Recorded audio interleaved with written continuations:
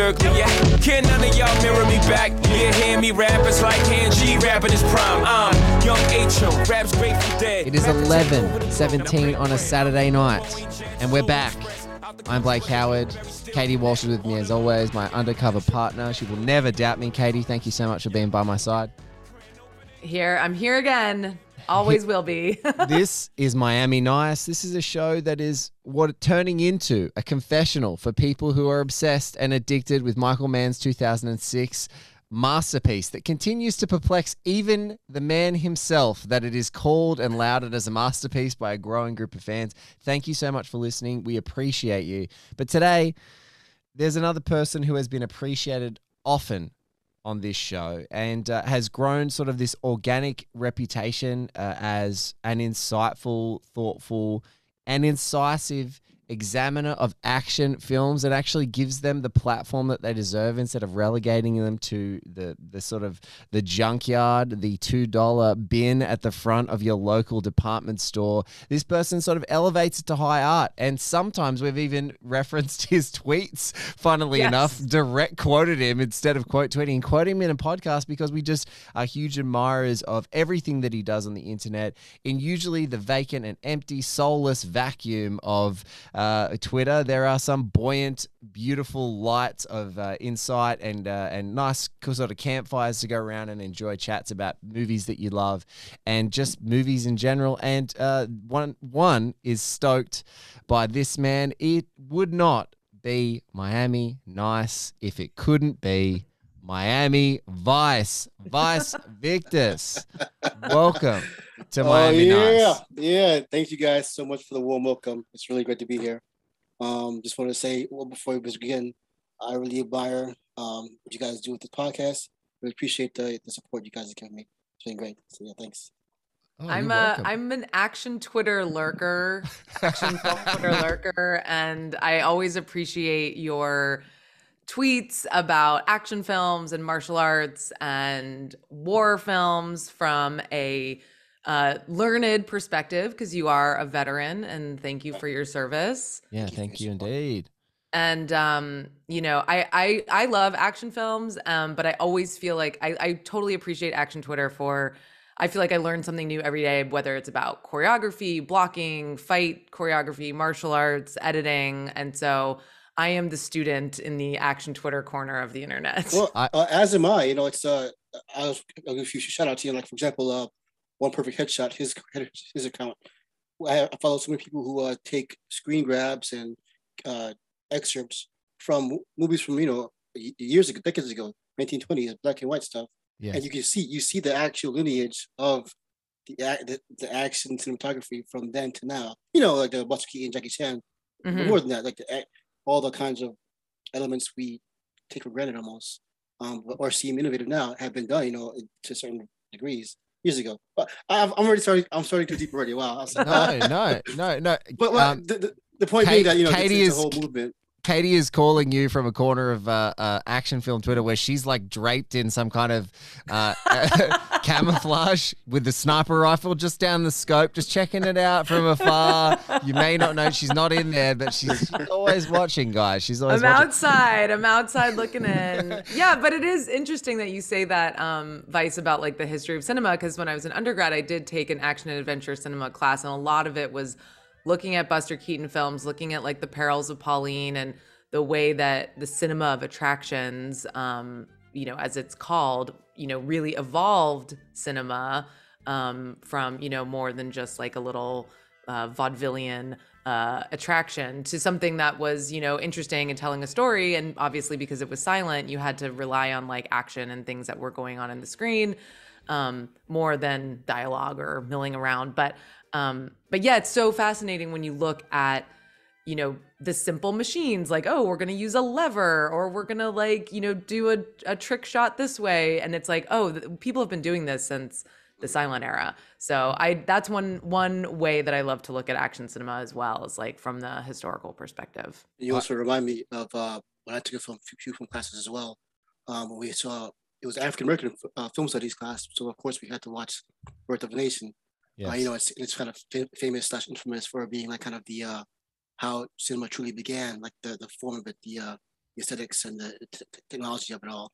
You know, it's essentially the same thing there. It's like there's the language of the action, the movement, but also the actual text, the theme of what it's saying, trying to say. In this case, you know, it's a horrible nightmare what it's saying. Yeah. But you know, that's also kind of in line with how I think we treat action in some form today. And we'll get to this later on, but about how all the how it affects reality or how it manipulates reality too. So yeah, all this high level philosophical stuff, you know, it's in these on these stupid gun movies or whatever. But it's always been the way. It's always been that way. That's what's right. Yeah, definitely. I can't believe that so far we've talked about D.W. Griffith, Buster Keaton, and I'm about to drop Deleuze, who's a cinematic philosopher from France. Yeah. So strap in, because here you go.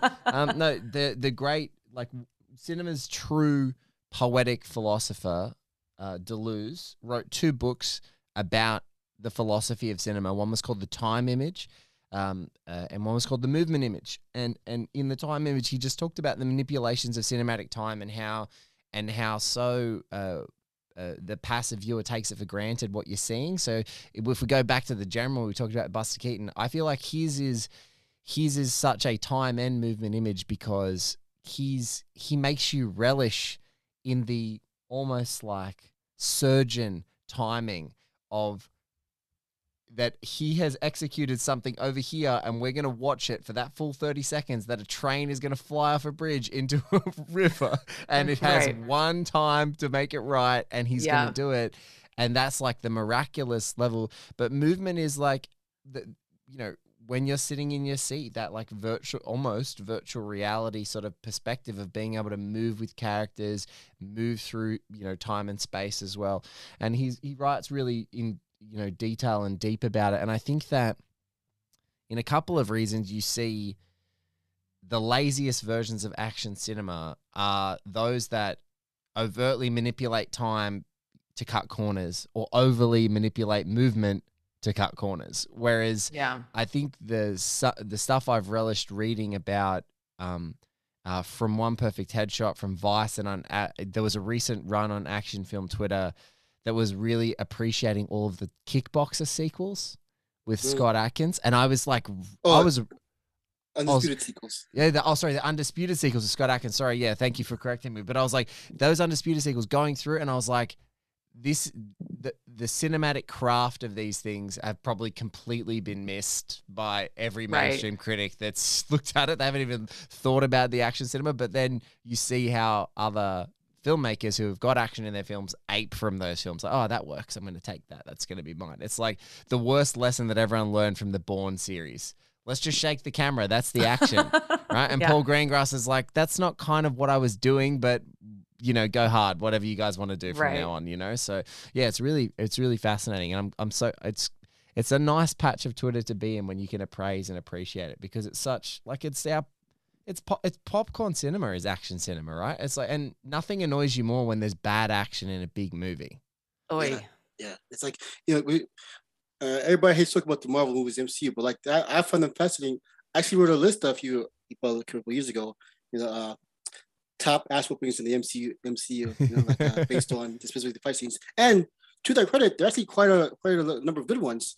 Just so that we kind of forget about it in all the CG, all the set piece, all the previous set stuff. But like the Winter Soldier fight scene, and even the TV shows like the Daredevil, the Netflix Daredevil series. There's some actually really solid choreography. Oh, that hallway scene in Daredevil season 1 was some special stuff. Yeah, and even now, I think they topped it too. Like people will kind of always mention that first season, but in season 2, there's a big stairwell fight with him against some like motorcycle gang. And then the most recent season, there was a big jailbreak, which was phenomenal. Big like one take kind of crazy chaotic thing. It was amazing. They always kind of there's quality stuff in there. Just it's say what you will about the corporate machine and stuff, and we should say stuff about that. But there's also like there's room to appreciate the actual craft that all these people are bringing together in these projects. So that's worth mentioning as well. I appreciate that approach, the not tossing the baby out with the bathwater, but being like, what are the good moments in here and the little bright spots of something that's interesting or worthwhile to 'Cause at the end of the day, you know, like millions of people are watching this regardless of what we think about it. Totally. Like it's like who was it? Herzog. He said, you know, you must not look away. You know, this is he's talking about Transformers or whatever. Like this is like the culture. You can't avoid. But it. he was talking about an artist, Michael Bay. That's why he said he couldn't look yeah, away. yeah.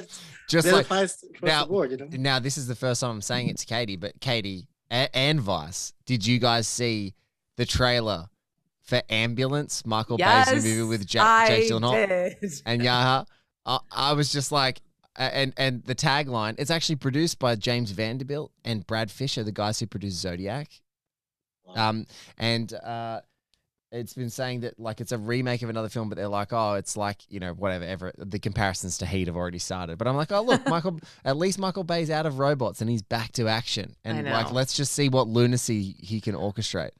I love Michael Bay. I think as a person, he's a total weirdo, but I love Michael Bay movies, especially the non-IP ones. I hate to like use IP as a phrase, but I love Michael Bay movies. He's a fucking madman. He's obsessed with cars. I'll watch that man choreograph some car chases any damn day. Yeah. And like do like low angle, like circling shots. Which John Krasinski totally stole for Quiet Place 2, but fine, whatever. But you know, it's a good shot to steal. I'm totally down for Ambulance. I only watched half the trailer because I didn't want to see everything. Yeah, no. Kind of. Sorry, Gavas.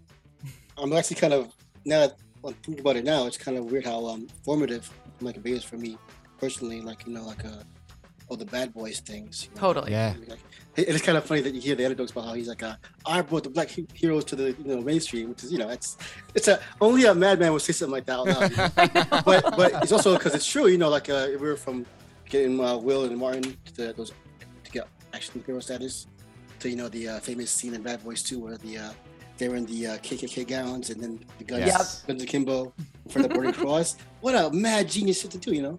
But also, this is another anecdote. I was stationed in Germany for a couple of years, and during the time we saw Transformers 2, Part 2, in the theater. It's in English, but they have the subtitles in German. So we're there in the amongst the German populace watching this film, and of course, Transformers 2 is happening, unfolding before us. And then as it ends, you know, I kind of this is dawning dread of like, this is how they see us. This is how the rest of the world sees us. Here I am in the rest of the world in Germany, and the crowd is like, they're kind of like, I couldn't even describe the feeling. They were like laughing. I feel like you guys are so stupid. Thank you, you're so stupid.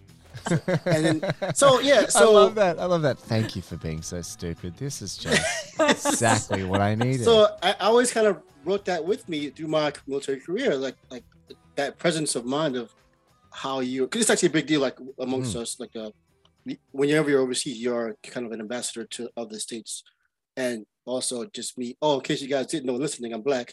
So me being an African American, like all overseas, like I have other expectations of what I'm supposed to be. You know, I've lived in Korea and Germany and Iraq, Afghanistan as well. So like, I have that with me. At the same time, I have this the id of America, like Michael Bay showing the world, having to contend with that, but also like, you know, work with that too. Yeah, that's so fascinating. Yeah, But those first three. This is the thing about Bay. The first three Transformers movies, whatever anyone wants to say about them, the craft. The craft is amazing. The other two are some of the worst example. The worst example, exactly as you said, that chaotic id, that like the uber levels of stupid that they get to. And you know, when he can do that in unison with Marky Mark, I think we're all better for it, for just the conversations that can come out of it. Well, but this is what I mean. It's like, you know, as I guess I'm kind of a proponent of the Transformers series in total, as the arc goes. So they're all like fascinatingly perfect to me, even though I hate them all to varying degrees. Like when I saw Part 4, when I was in Afghanistan on a Russian bootleg, and so I'm there doing this mission, and I'm like, what am I doing here? What are we doing? Like what is society like? So and then in the course of the Transformers films, the big films, they're like refugees turns heroes, mercenaries, like they're like pro-government cops. And then by part 4 and 5, the government is trying to kill them all. It's this whole arc of like, and this arc, strangely enough, kind of coincided with why I left the army in the first place. I left about 12 years in. Like I was kind of realizing and seeing that I wasn't supposed to be here. We were not supposed to be doing this. This being the American Empire apparatus, and so this is kind of why I have this weird. I'm such a defender of the Bay movies, and Bay is like he can see this, sense this subconscious, powerful it of like how we're growing, how our attitude, the 20 years of war, like he got it, he understood it through these crazy fucking robots, like but he understood it more than like a lot clearer than the most learned pundits could that I've heard. He understood what I was feeling. And then so coming up to this his previous effort, Six Underground, when I reviewed that, it fucked me up. Like because again, it was like this more of this social political not commentary, but like just the feeling of it, the verve of it, and this dumbass like Mission Impossible ripoff, like he's so stupid, he's brilliant. Yeah. And so now I saw I damn near had a fucking panic attack when I saw the ambulance trailer, because it was kind of now. So I've been out of the army for about 5 years now, and and of course the last 5 years happened. Yes. So I thought that, I could kind of come down to peace, but that was not the case. As we all saw in the Trump era and everything happened. Yeah. Right? Pandemic now even too. And fortunately for me, in my case, I'm doing well. I've saved my money and I'm living with a wife, and she does a good job. We're okay. Mm-hmm. We all know that the way that the Squid Game works, it could be all gone in a second. The last 5 years that's in everyone's concern. Oh, especially Right. the last two in both of our countries, right? Yeah. So any given point. So I'm seeing this, like I don't know how or why or if he even cares, if Bay even cares, but he understands this on a very powerful animal level, this American experience of the post 9/11 21st century American experience, for all its faults and vices. He gets it. And I don't even know if he gets it. I don't know if he gets it. He gets it, but he gets it. But so yeah, Also, all of it to say, there is no Bay slander allowed in the House of Vice. No, that's never. No, I stand Bay. No, I can appreciate. I just can't stand those second two Transformers movies. But even talking to you right now, I might have to watch them again. But Vice, I would just you say, need to write something on the Transformers movies and Michael Bay and Afghanistan. Like, I need this long form essay ASAP. And happy to play editing roles, both of us, Katie particularly as well. And the other thing I would say is, what you just gave the great point is that sometimes cinematic, sometimes your nation's cinematic champion is not your choice. You know what I'm saying? I'm trying to get to, like, for example, when you look at a certain period in Australian cinematic history, when we talk about like some of my guys, Peter Weir, who is this beautiful, poetic filmmaker, very intelligent, makes these very kind of loaded, mysterious movies about the Australian experience before he starts to move abroad, and about the Australian experience, and particularly this hidden but also right in your face guilt of like, what the hell is this place, right? Like, what, we're here over a First Nations country, what are we doing? And then they give him Gallipoli. Like, they give this really intelligent guy what's meant to be this big rah-rah, nationalistic, our iconic national film. And he kind of maybe makes one of 3 anti-war movies that have ever been made. Like, at the end of it, none of it feels good, and actually Australia doesn't feel good. And in fact, the colonial experience from British colonialism doesn't feel good. None of it feels good. And in that moment, I think they chose their champion, but they kind of chose wrong, because he was saying what he wanted to say through the film. And so in that moment, sometimes you get those beautiful moments where like the country is pushing a filmmaker to say something and the actual message they get is not the one they want, but it's the one that was right on time. And I feel like Bay's ubiquity, right, over the last like decade, like he is like one of the champions. Like aside from Marvel, whose films have been seen more? Really? Right. Like in the last however many, you know, I know more people that would have seen every single Transformers like 10 times, and they may never have seen 2006 Miami Vice. So I think it's like, there's a few like critics who've talked about like, no, Bay is my American film. It's not. Yeah. It's not David Fincher. Like, forget it. It's not. Right. It's not David Fincher. And British films, not Chris. You know, might not be like Christopher Nolan or whatever. It's like it's who is that dominant. You know, it's probably Steve Kloves and David Yates. You know, all the Harry Potter movies like that. That's British cinema. Sorry, I don't care what you say. Like that's it. You know what I mean? Right. Like it. So yeah, it's really funny how you can't choose your champion. And also, I just have to say, I was watching Six Underground too, which I thoroughly enjoyed. I saw it in a cinema with my friends, and I was watching it for like 30 seconds. And when a pigeon hits a nun in a face, slow motion, I was like, "This is the best move I've ever seen."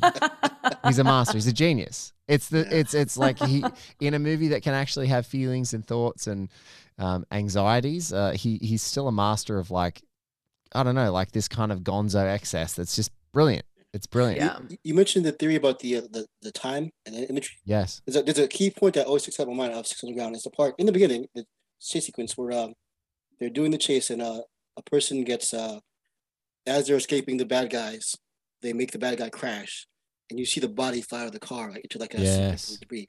But I can't explain this. The camera lingers just a half or fraction of a second longer than you normally would do that in that shot. Yes. So you can kind of just enough time to register that is a human body being mangled beyond recognition. Yes. But just that split second, and it's stopping the tracks. You know, the rest of the movie keeps going at its break pace. But just that moment, I'm like, this guy's a fucking god. Like, how did he know? How could he see that? You know, and that's the whole movie. It's like just stopping for that brief moment to recognize the inhumanity of what you're doing. Yeah. But and to keep going with it anyway. Right. He understand. I fundamentally think that Michael Bay's movies do not understand humans, like the way people talk to each other or like human emotion. But no one is better at understanding mechanics than him. And like the way like the mechanics of a human body, like flying out of a car might be, or like the way, you know, two cars racing on a bridge might be. Like he understands like machines and the mechanics of action, like I think better than anyone. I know the listeners are like, why the fuck are you talking about Michael Bay for? And I promise you guys, all these points, as this what happens, they will relate to the Miami Vice in totality. We love digressions on this podcast, and we love like the movies that we end up talking about on this podcast, which were like, how do we start talking about Scream, you know, Six Underground? Like it always ends up being something interesting, but it's like the conversation about how we get there is super interesting. But if we want to get to Miami Vice, we have to. Let's dive in. We're going to do in the spirit of it. After a great conversation with Emma Stefanski on a previous show, we shared the German trailer for Miami Vice, and we got to watch it together. Vice hasn't heard that yet. You will hear that on the upcoming episode. But we're gonna unpack a couple of choice scenes with Vice and get his color commentary and his incisive unpacking of them together. But first, as you as an individual, what's your Michael Mann movie? Because I would imagine just because, funnily enough, after One Heat Minute, I've spoken to so many Australian military professionals and police officers who have encountered the show, and they're like, Heat is their favorite movie. That is their favorite movie, which I can totally understand. And that scene of the bank shootout is one of their favorite action scenes they've ever seen. So I'm wondering how you came to Mann, and is it a bit backwards? Are you a Miami Vice fan before a Heat fan? How do you come to the cinema of Michael Mann? They showed that scene of the bank robbery and the getaway and the shootout of Heat in my basic training class. The commander was like, "This is a proper technique for how you bound to cover." Wait, in which in class? Basic training, Katie. Oh my God. That's how powerful it was, the impact it has. Okay, that's why everybody loves Heat. There you go. Because it really is. I mean, in all honesty, it is a textbook showcase of the bonding movements. So which is to say, I was in love with Heat before then when I saw it as a young teen before I joined the army. For me, you know, I am a big gangster ass movie TM quote trademark aficionado as well. So I always love when military or tactical films and gangster films kind of coincide, which has happened a lot throughout history. And there's some elements of that in Heat as well. But I love it's of course, all young red-blooded males of America love the Heat. The Pacino, De Niro, all the guns and the grim faces, great ass, all that. It's in our DNA. So that was the first one. But then of course, so yeah, that's probably my primary entryway, the biggest one of all. But then I did appreciate Miami Vice when it came out. When it came out, it was 2006, right? Yes. So I was on my way, finishing my first Korea tour on my way to Germany/Iraq. And so I had missed it in its theatrical run, but I saw it, video. And then I appreciated that. I appreciated the efficiency, the kind of similar to the Heat's efficiency of the professionals doing the focus mission, but just kind of seeing the scope of it all. I had never really watched the Miami Vice show in its prime, in its heyday.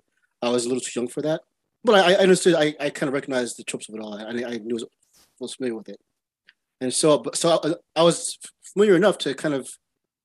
Well, you guys have talked before how people say the movie and the show are very totally different, but they actually have a lot of similarities, especially the later seasons to the movie now.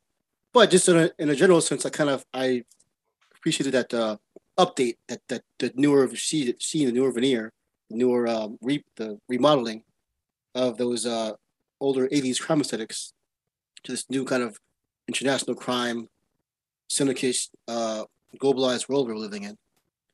And then as we get into later, also being overseas myself for most of my career, I kind of appreciated that international aspect of it, as well as the I didn't know it at the time, but now I have better words to articulate it. What really got to me about Vice is the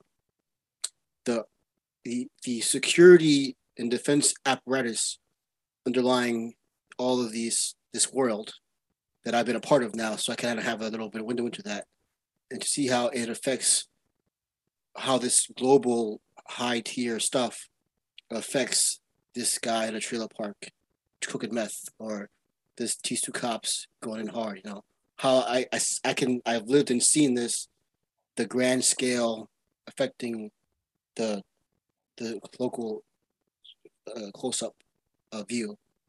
So over time, I've appreciated that more and more about Miami Vice, and also in other ways how that in turn influenced other films now in this post 9/11 landscape, which it's really fascinating that it kind of stays alive in that way. Mm-hmm, mm-hmm. Well, some people know, but it actually wasn't the Star Wars minute that directly influenced One Heat Minute in its construction, how I wanted to do it. I just found out about the Star Wars minute afterwards, and then obviously gave them credit because they're the original text. What actually influenced me the most to do it was a thing called Cinema Interruptus, which is Roger Ebert in person would break down classic films. He did it with Citizen Kane. I believe he did it in like a Colorado festival. He would go there on a yearly basis and he would break down movies. So what we're going to do right now for everyone who's listening is we're going to play Vice Interruptus, right? We're going to be here with Vice. We're going to go to two key scenes. We're going to go to the first scene where our guys pretend to be Haitians and they do a maneuver to break in, steal a Jose Euro load of drugs to acquire them for their future play that's going to happen. And we'll hear Vice break that down, and then we can jump into the final scene. But we're going to just, Vice, whenever you want, I'm going to just let you hit stop, pause, and we can break some further things down. But I think this might be fun to do. I'm going to play around with it so you guys can hear it and see it. And you guys listening at home, prepare for Vice Interrupt Us as part of Miami Nice.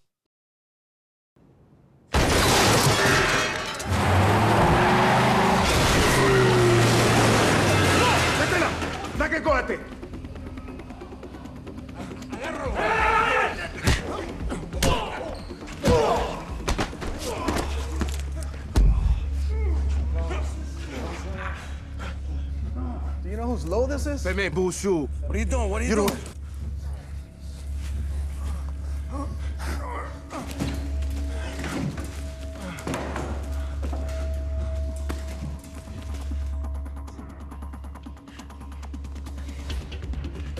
That's a great shot.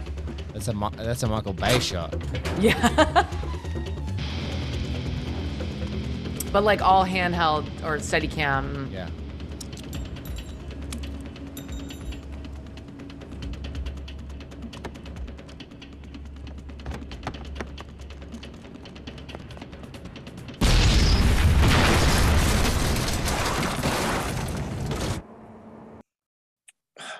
Well, I gotta get some context for you and everybody listening. Most of my time in the Army, I was a intel support guy. I was never out in the field. I was no Rambo or like that. I was never like doing like any kind of kicking outdoors, whatever. But part of the analysis and the information part of it was having to watch these and also like help coordinate or follow along as it happened to provide intel on the spot. And so kind of. I had the precision of his assault, the and the force, the violence of it, the calculated. It's the how do I say it? The calculated application of overwhelming brutality. So we kind of we're seeing here. It's like you have to move in with this force of action, the violence of action they call it, to get to make this smoother. Like like as opposed to like other conventional heist movies or heists in general, like if you guys took up a robbery in a store or whatever, it's erratic and they kind of wave the gun around. Everybody on the floor, they're kind of moving more with the user intimidation of verbally or so to do so. Whereas the intimidation here is the actual violence itself. There's no threat of violence. It is the violence. Right. They don't warn you, we're going to do this to you. They just come in and do it. Yes. Yeah. Yeah. And the speed of it all, that shock, the shock and all, as they say. That's so critical of it all, especially in this movie's high level of criminal activity, because as you saw, you guys were armed to the teeth as well. So at the moment that they lost the initiative of that entry, they would have been killed right immediately. Yeah. So so it's critical to have that violence of action in their movements. So does this look like stuff that you watched? Yeah, and I think what I'll probably come back to over the course of this conversation is that not just myself either. Over the years, there's been either through soldiers' own personal videos or movies, documentaries, like most famously Restrepo and his sequel Korengal. Uh-huh. We have this data. We have this historical document now of what modern war looks like now from the eyes of the soldiers, thanks to smaller cameras, YouTube, all that kind of stuff. Yeah. You kind of see the beginnings of that. Well, the beginnings of our understanding of this modern context in this movie, like the shot with the as the truck goes into the it's a camera on the truck moving forward into the load. It's almost like you're embodying your reversing camera. I don't know if you've ever driven a car that's got a reversing camera, but it's like you're in the reversing camera and like watching that as you're ramming through the door after the gunshot that with the shotgun. So it's not quite first person, but rather it's almost as if because a lot of the shots you'll see throughout the movie when they have the violence of action, when they have their guns drawn, it's directly you see the full profile, them holding the gun, People can't see me on camera, of course, but you see the cameras are in front of them, looking at it's looking at not the gun or not what they're doing, but it's looking at how they're acting and reacting to these moments, and it's very similar to if a lot of not just soldier first person camera, but war journalists. They're like if you've seen like footage from Syria or Iraq, Afghanistan itself, from the journalist perspective, as they're watching the people, combatants or civilians or whoever is fighting, is that very same similar moment, trying to seeing how they look doing these actions. There's like the camera operator, clearly a handheld camera operator, but it's like it feels like you're in the scene with them, that you're with them, that you're participating in the action with them. It's eye level, or it's like the height of what a human being is. I mean, you're looking over the shoulder, you're looking at the table, you're kind of right one step behind them. So it gives you this sense of having a camera on your shoulder, like a body cam or something, or holding a camcorder or whatever. It gives that visceral sense of being in the moment and just capturing this footage. Yeah. So yeah, that's definitely and I think we'll talk about this in another scene, but so one of my, I guess if I had a thesis to my appearance here on the show, is how Michael Mann is such an integral part of our vocabulary of action over the past few years, action specifically, and how, and kind of the ongoing quest to how to make action more refined and better throughout the years. So this is like I think this was what year was the first Bourne film? I think it was 2003, right? Something like that.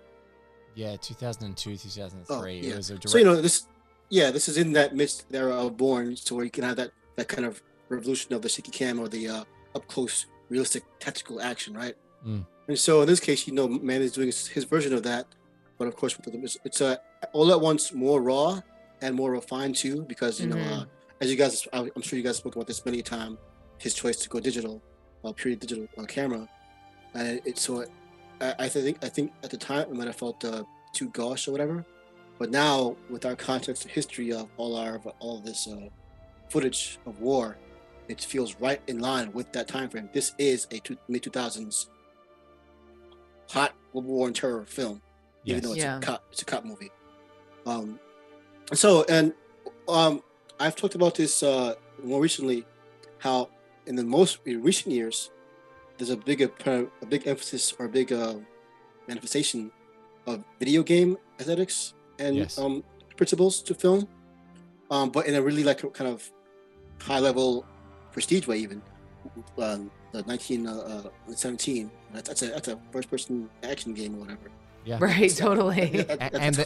And the dialogue between video game aesthetic and movie aesthetic is ongoing, because I once read an amazing thesis that Travis Bickle holding weapons when he goes and buys his weapons the first time in Taxi Driver is the first person shot we receive. So no one can see what I'm doing, but that whole view of when you see someone's arm down to the gun as they're pointing, like Scorsese orchestrates that shot, and like literally you could pick that shot up and you could put it in any first person shooter you've ever seen since, and it's like they are just the same language. So there is a dialogue happening between these two mediums. Yeah. And so you get this kind of you're seeing these first moments of how film would in turn modify the more recent video games that again in turn influence the movies. So in this case, see, like there's one specific movie that I always referred to that people kind of laugh at me about. Act of Valor came out. I think it was. I've seen Act of Valor. Yeah. Have you seen it, Katie? I don't think I have. Wait, let me look it up. It's an action film about a group of Navy SEALs. Yes. And the whole draw is that these actual real life Navy SEAls portraying, versions of themselves. So they're doing the actual movements or the actual gun choreography, fight choreography. They're all doing it themselves because they know how to do it in real life. Right. If I could speak crassly just for the briefest of moments, Act of Valor is a little bit like a porn film in that all of the story kind of sucks because they have to strip away their natural charm and the way that they actually interact to like create this artificial story.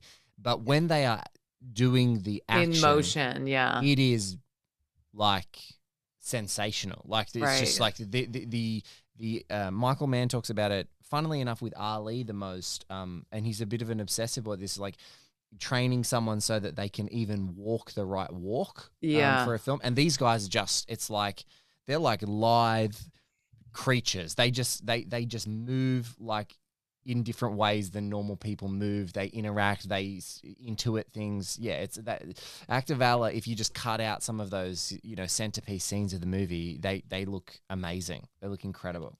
And so one of the key things in that movie is that it has that it's not just the first person camera, but it's like the camera on the gun itself, on the weapon itself. Yeah, they kind of refine. It's appeared in movies before that, but it actually truly refined it, made it like usable because it's using digital cameras that was small enough, but also powerful enough to capture the movements. But again, kind of replicating that first person shooter in a game form, but now it's applied to real life / film, so it gives it its own like kind of sense of immersion. And I kind of see that. I kind of see the beginnings of that in this scene here, and some of the scenes in throughout in Vice. That kind of, like I said, the camera is facing them instead of the target itself. But it's still that same sensation of the weapon is the camera, but in this case, it's just the camera is on them instead of their targets. But it's still it's the camera too, like they're holding it too, like that. And so you kind of see the beginnings of that here in this shot of that close up immersion, to a degree, because it's also like there is a bit of a even though it's so powerfully inside, there is still a bit of a remove from it, in that I try to explain. It's like you're in the situation with them, see them with this dangerous tactical stuff, but there's never a point where unlike a lot of power fantasy movies, there's never a point, at least for me, there you think that, oh, I could do this. No. You're watching professionals do their thing with them, but but the remove is you could not do this. No. Right. You're sort of like tagging along. That's how I kind of feel watching these scenes. Like you're right over the shoulder of someone, or you're kind of like looking at them shooting. Like I kind of feel like I'm just sort of like the sidekick. And man is sorry, Vice, but I was just going to say one thing that he does, and I'd love to hear how you talk about it, is the way that the impression that I get in the scene, and the way that I think he anchors the scene for the viewer, because some people are maybe want to be more engaged with that they can be doing this, is he's so good at giving you their mini objectives in the pace of the action. So the first objective is the lock, and then the second objective is the door, and then there's the hilarious one is like, do we even believe that they wouldn't know the accents up until this point? Of course they did, but it's just like whoever decided that was a good line to do is amazing, because that's just like a perfect character choice. Shows you how good they are, that like they can just decide on a dime that they're going to speak Haitian and Rico can speak Haitian like effortlessly, right? But there's that moment where they look, then we get in and we see the load on the table. And then there's that even better thing. It like scans to the 2 or 3 guys who are scrambling in shock once the doors blow open. And then the camera goes to the AK. So it's like charting what the objective is that they have to get to break this room. And I cannot get over this quote that you said, which is the calculated application of overwhelming brutality. Is that a military quote? It might be a Vice TM. I've got Vice TM written here. Well, honestly, I don't remember, because after reading so many FMs and manuals, I'm not sure if it's something someone wrote for a bullet point when is or for a bullet point for a reward, or if it's something I kind of realized that they were doing. Yeah. It sounds kind of like it has that almost clinical, like governmental language. I'm sorry. In my book, it says Vice TM. Okay, that's what in my notepad it says Vice TM. I have to apologize. Sometimes this stuff doesn't really leave you. It's been right. No. And that's what, when you said it, I was like, oh, is that like actually an American military tactic? And maybe it's just the way that you describe it, but that's what it sounds like. And obviously you're steeped in that world. So that sounds like our podcasting tactics, Katie. Just calculated application of overwhelming brutality. It's an amazing quote. It's an amazing quote. So I love it. Well, here, I'll add one more point to this scene, and to kind of build off that point itself is do you guys? I don't know if you ever have you seen or used the Internet Movie Firearm Database, IMFDB? No. Katie, I have only because I kept getting DMs about it when I was doing Heat. While Heat did it, because they went, they said you should go to the IMFDB because you can see all the weapons. Because I was curious. I think at some point someone had heard me say, "Oh, I've got to research where to find what that actual weapon was," because we were talking about another point in the film. And I went on there to learn about Val Kilmer's sniper rifle and the assault rifles they used, and Vincent's shotgun and Vincent's assault rifle and all those different things, you know. Yeah. So this movie is a treasure trove of like the nerd specs for guns. And, you know, and so that Michael Mann has that. That's one of his qualities he has on his belt, is that there's a certain, not just tactical, but tactile. Like these are real objects. These are real physical machines, that complex machines that do these functions.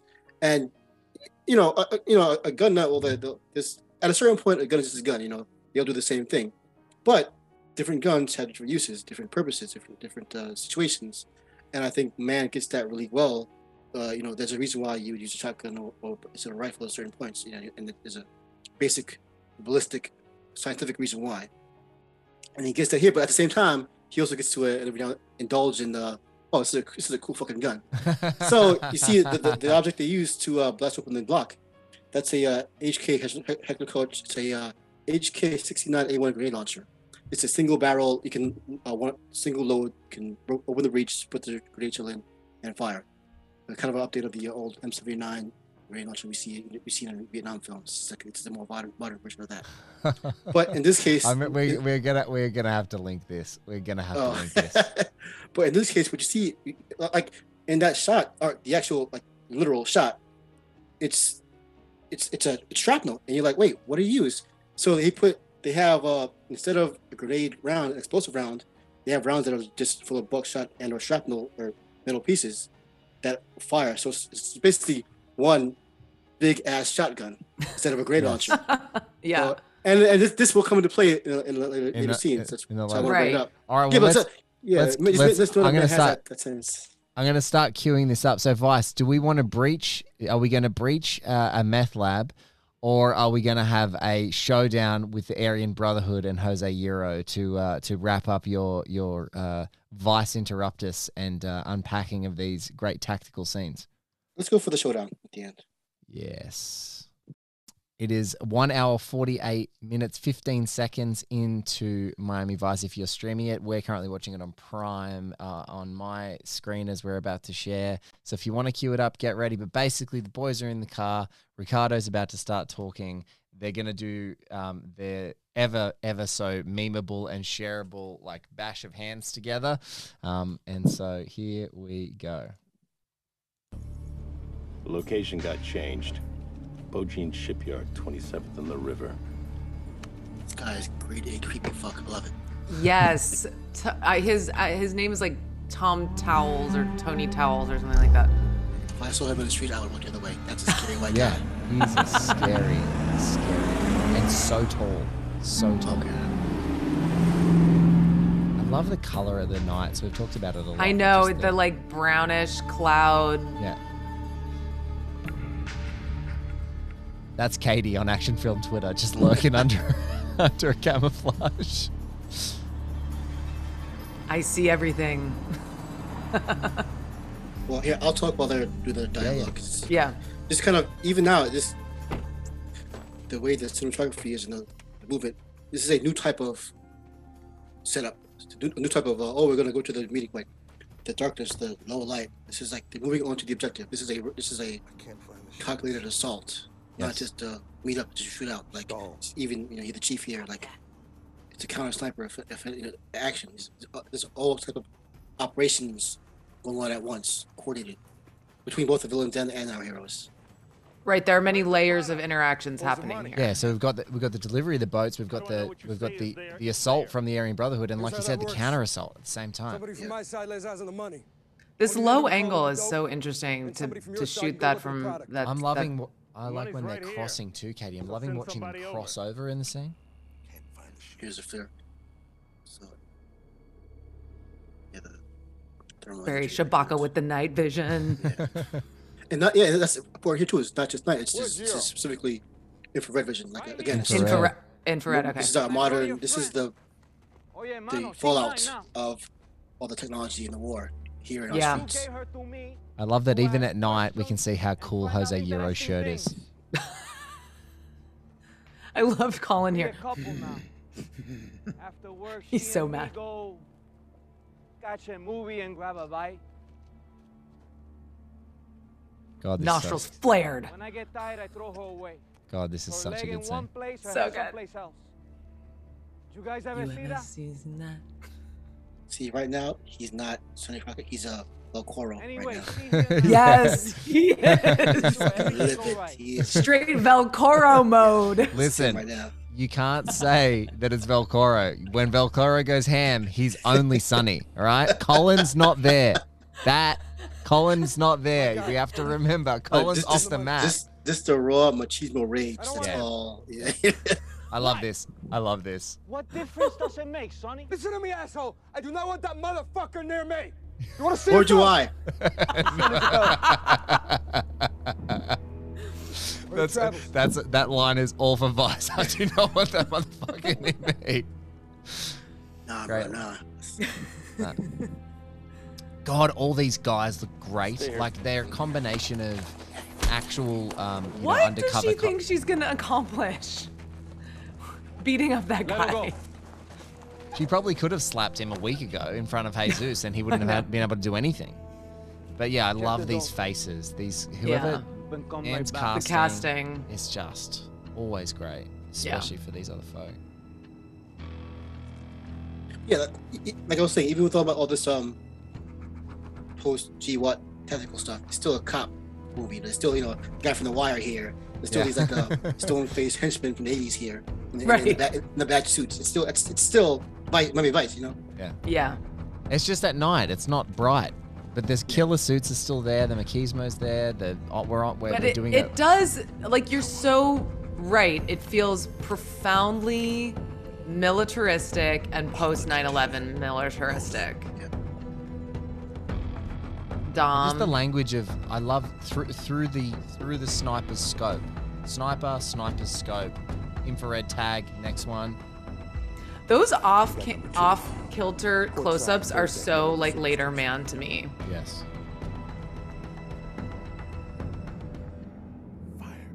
Go time. Oh my God, that. Loud.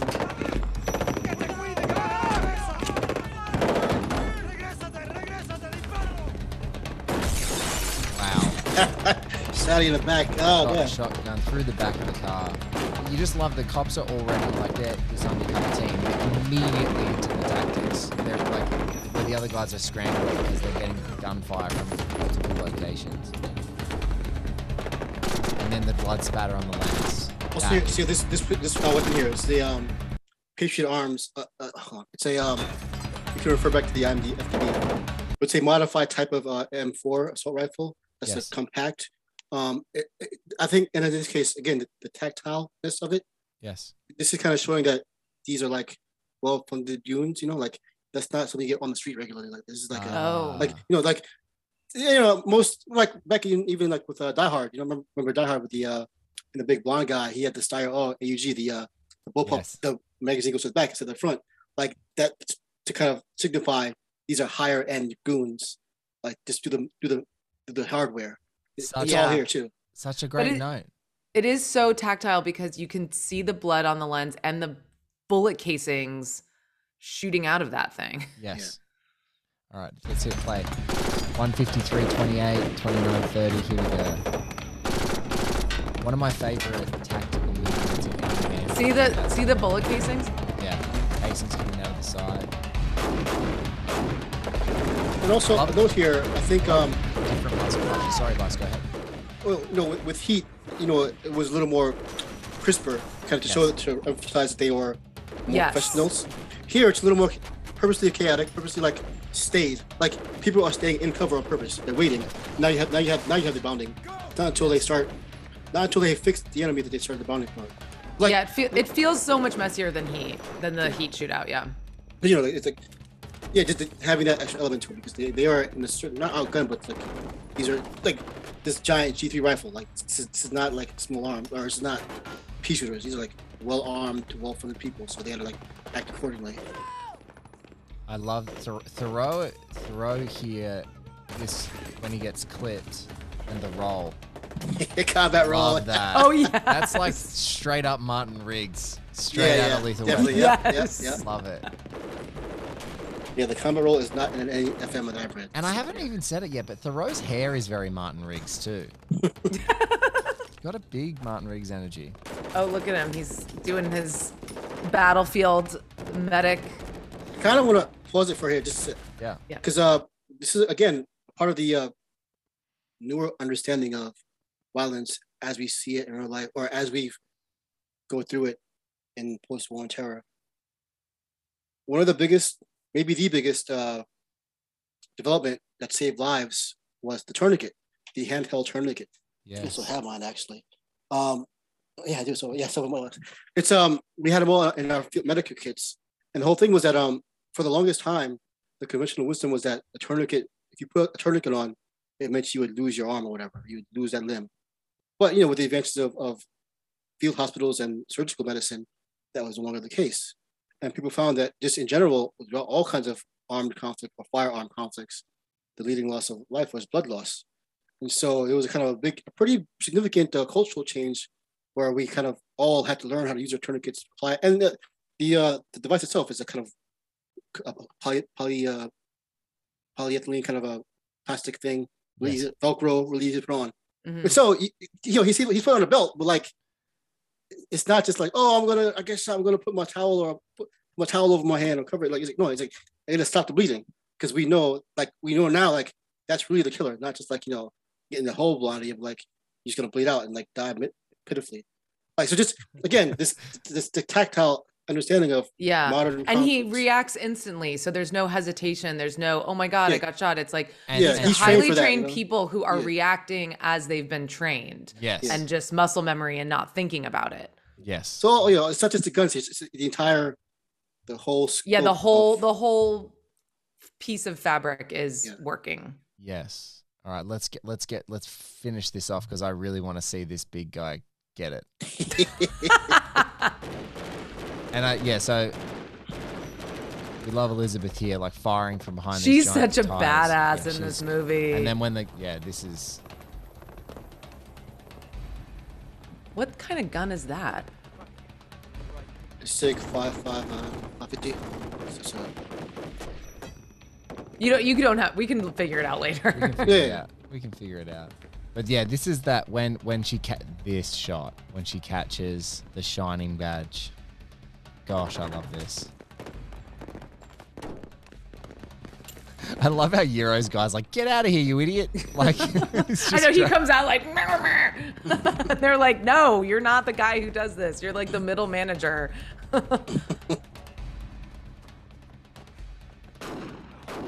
Whoa, whoa. Three. this was the third person shot. There it is. Jesus. Jackson Pollock. There we go. Was that a 50 caliber? But that was That's the the same grenade. launcher There was the grenade used launcher that they to blow blew the door open. Oh my God. Grenade launcher to the tum-tum. And again, remember, it's like it's not the grenade itself; it's the shrapnel shell. It's full of buckshot, basically. Ay, ay, ay. But in a grenade size, it's Yeah. We've done all this action dissection, but let's just quickly watch the devastated Gong Li as Isabella running up to Sonny to wallop him for the realization that he's undercover this whole time and he's lied to her, because it's one of my most heartbreaking scenes in this movie. My goodness. Look at the fallout.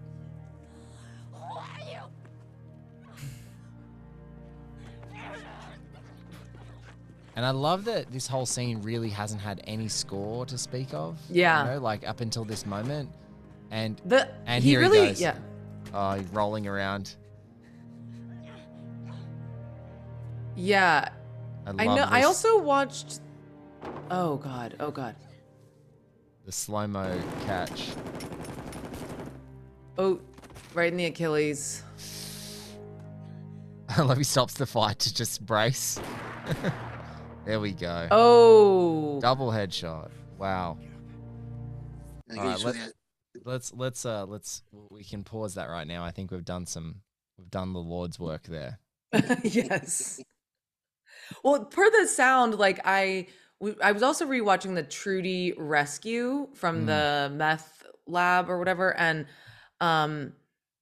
it's so quiet, and I really appreciate that because it makes the violence feel really realistic and grounded and visceral and real, and like it's like this is what it would sound like if you were strangling someone. This is what it would sound like letting the gunshots be the foreground of the soundtrack, and then and just being like, this is what this would be like. And then when we have this emotional moment, the score comes in, and I think that's a really cool choice. There's two other things as well, which is Vice, and I'd love to hear your thoughts on it, is because the fact that they don't use music cues to tell us how we should be thinking, feeling during this quite chaotic exchange. I just think it's so intuitive and frenetic, and it feels so organic, like it's organically moving from one person to the other, one position to the next, one part of one side's firing, the other responding, etc. It just feels so organic.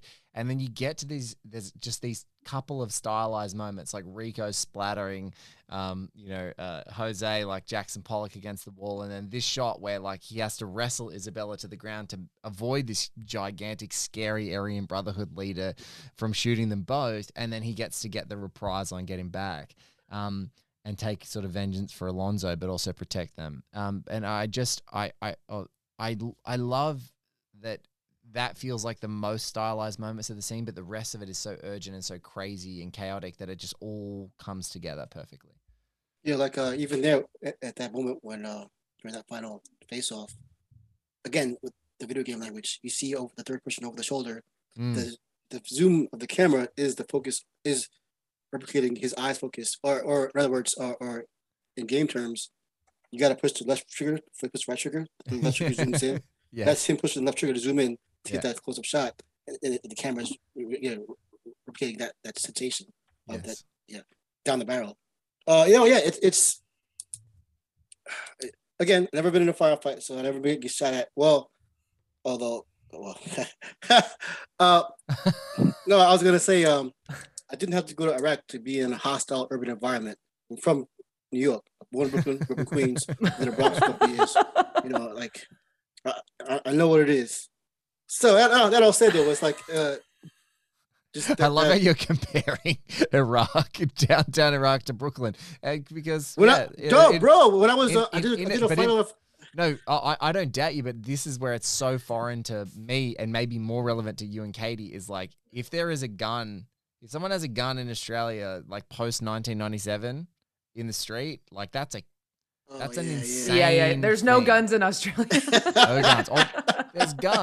There's guns. But the control of the guns and the procedures around the guns and all of the rigmarole around guns, like, and also then there can be gun violence, but like if cops find guns in your house, like you'll, especially if anything that's not meant to be there, there's a long jail sentence for just even trafficking in weapons you shouldn't own. So it's a very very interesting contrast. Well, the part about the emotion behind it. I guess maybe you should have watched the Meth House, because, in that case, again, it comes together there as well. It's mostly silent, like you said. Then when Rico breaks into the house, the focus is on him, his face. It's specifically on him, the gun, but his face, and you see him in like kind of real time twitching, the fast twitch parts of his mind and body, assessing the targets as they come. So then, of course, in that scene where first it's like the teenager with the switchblade or whatever, comes for him, takes him down, and then the bigger guy, like he's you can see him, the gears turning in his face of all these tactical options or reactions he must consider. And then, but also he's also like fucking terrified because that's his girl. So all that anxiety and adrenaline coming together, and this like kind of, again, the controlled chaos of this violence that he must master to get out safely, to get everyone out safely, and also complete this mission. I think I kind of should maybe see that, but the whole movie's like this, But it is interesting because like you could say that they're applying that same credo to the meth lab scene rescue scene, what is it? Controlled brutality. So Oh. overwhelming. Calculated controlled application of overwhelming brutality. Yes, that's what he's doing. I mean, he like has the pizza box, but he's gonna shoot him, you know? So it's like you know, he does have to be careful because Trudy's in there, but they're gonna go in with that brutality number one. Yeah. And Because they have to do that. It's a survival thing. If they don't, they will die. the one note that just knocks me for 6 in that scene also when I watch it again is when there is the person who is taken down with the blade and they're still writhing on the ground, and that distraction cannot be abided, so he just shoots him in the head and just looks back up and is immediately like, I have one less problem. Now this tactical, and as Vice was depicting, you guys can't see, but it was fun for Katie and I because like Vice talking about him calculating everything in his field of vision to actually like go, where is my tactical advantage here? But like taking that person out who's writhing on the floor means that I've got less targets there. But man, we could talk for another 5 hours, but I think this is the perfect moment for us to say, Vice, this has just been brilliant. You being on Miami Nice is extra Miami Nice. Thank you so much. This has been such a blast. Again, like we said, we're huge admirers of everything we do. Katie, the lurker. I'm probably more the mullet wearing Justin Theroux that swaggers in now and then. But I just want to say thank you and the whole community that you are part of, that Action Film Twitter, those guys that jumped off BMD and exist in their own world online and all that sort of stuff. We love you guys, and we're fans of having really thoughtful conversations about action. And you're kind of you're the squad leader, my man. You're the squad. You're orchestrating. You're like in the nicest possible way. You're like our Barry Shabaka Henley right now. You know, like you're like fire. No, I'm the fat kid in the chair, like a Spider-Man. I'm the fat kid in the chair. That's all I am. No, never. We're so grateful for your insights and for joining us, because I feel like a lot of people are going to have a great time listening to this chat. So do you want to plug anything while we've got you here just in the wrap-up of the show? Yeah, I've been on a podcast recently with my friends Liam O'Donnell and Mike, who they run the Atkins podcast. Yes. And then we're trying out something new in the coming weeks. It's kind of a weekly, if we can get so. It's action roundup, kind of the Action Twitter experience in podcast form. Fun. Just keep an eye out on the Atkins Undisputed podcast format. And this is the one that Atkins himself has endorsed and been on. Well, it's the Atkins Undisputed is it is endorsed and recreated by Atkins himself. But in this case, we're trying to do like a spin-off with Liam O'Donnell of the Skyline franchise fame. Yes. So we're trying to do something like that. So what's what's the name of that podcast again? So we can keep an eye out for it. So we've decided that's going to be called Action for Everyone. Action for Everyone. Yeah, I'm gonna listen. Listen. Yeah, it's a. If you thought we lurked now, you just wait till there's a podcast we can lurk on. I know. We'll be it's there. pretty important to us that everybody is welcome and everybody has a say in these competitions, because, well, this is my soapbox. Real quickly, the conversation of film is so insular. Even now, I think only certain people get the bullhorn, and it's only a certain set of people and culture that this conversation affords. That's kind of why I'm doing this. Like I said, I'm just motherfucker, here from New York, just talking shit. But like, I'm part of this culture too. Yes. Or not, You're yes. And we cannot. That's not in dispute on this show, my man. We are big fans of what you do, and we're fans of really any of the voices out there that have thoughtful conversations about these things, and also know how to have funny and silly conversations about these things as well. So we're a big fan. But we will do the links. I'll make sure that when you guys are listening to this, you can hit the descriptions, and all the links to Vice and everything that he does online is there. But look, thank you so much, man, for making this Miami Vice. Indeed. And thank you so much, Vice. And seriously, that Transformers essay or whatever it is, bring it's it a on, podcast, baby. It's something. I need this Transformers personal essay. Listen, you write the essay, okay? The long form essay. Katie will edit it. We'll get it. We've got some friends. It's gone straight to Brightwall Darkroom, the Vice essay. I'm going to talk to Chad, who's the editor, and we'll talk to Travis. We'll get it up there, and then you can read it out, and I'll turn it into a podcast, right? And so then that's the plan. That's the plan. Thanks for sharing all your expertise and your experience. It just really made this so much richer of a discussion. So Amazing. thank you so much. Yeah, again, thank you again for your support and everything. And just thank you for reaching out. Just happy to be here. It's great.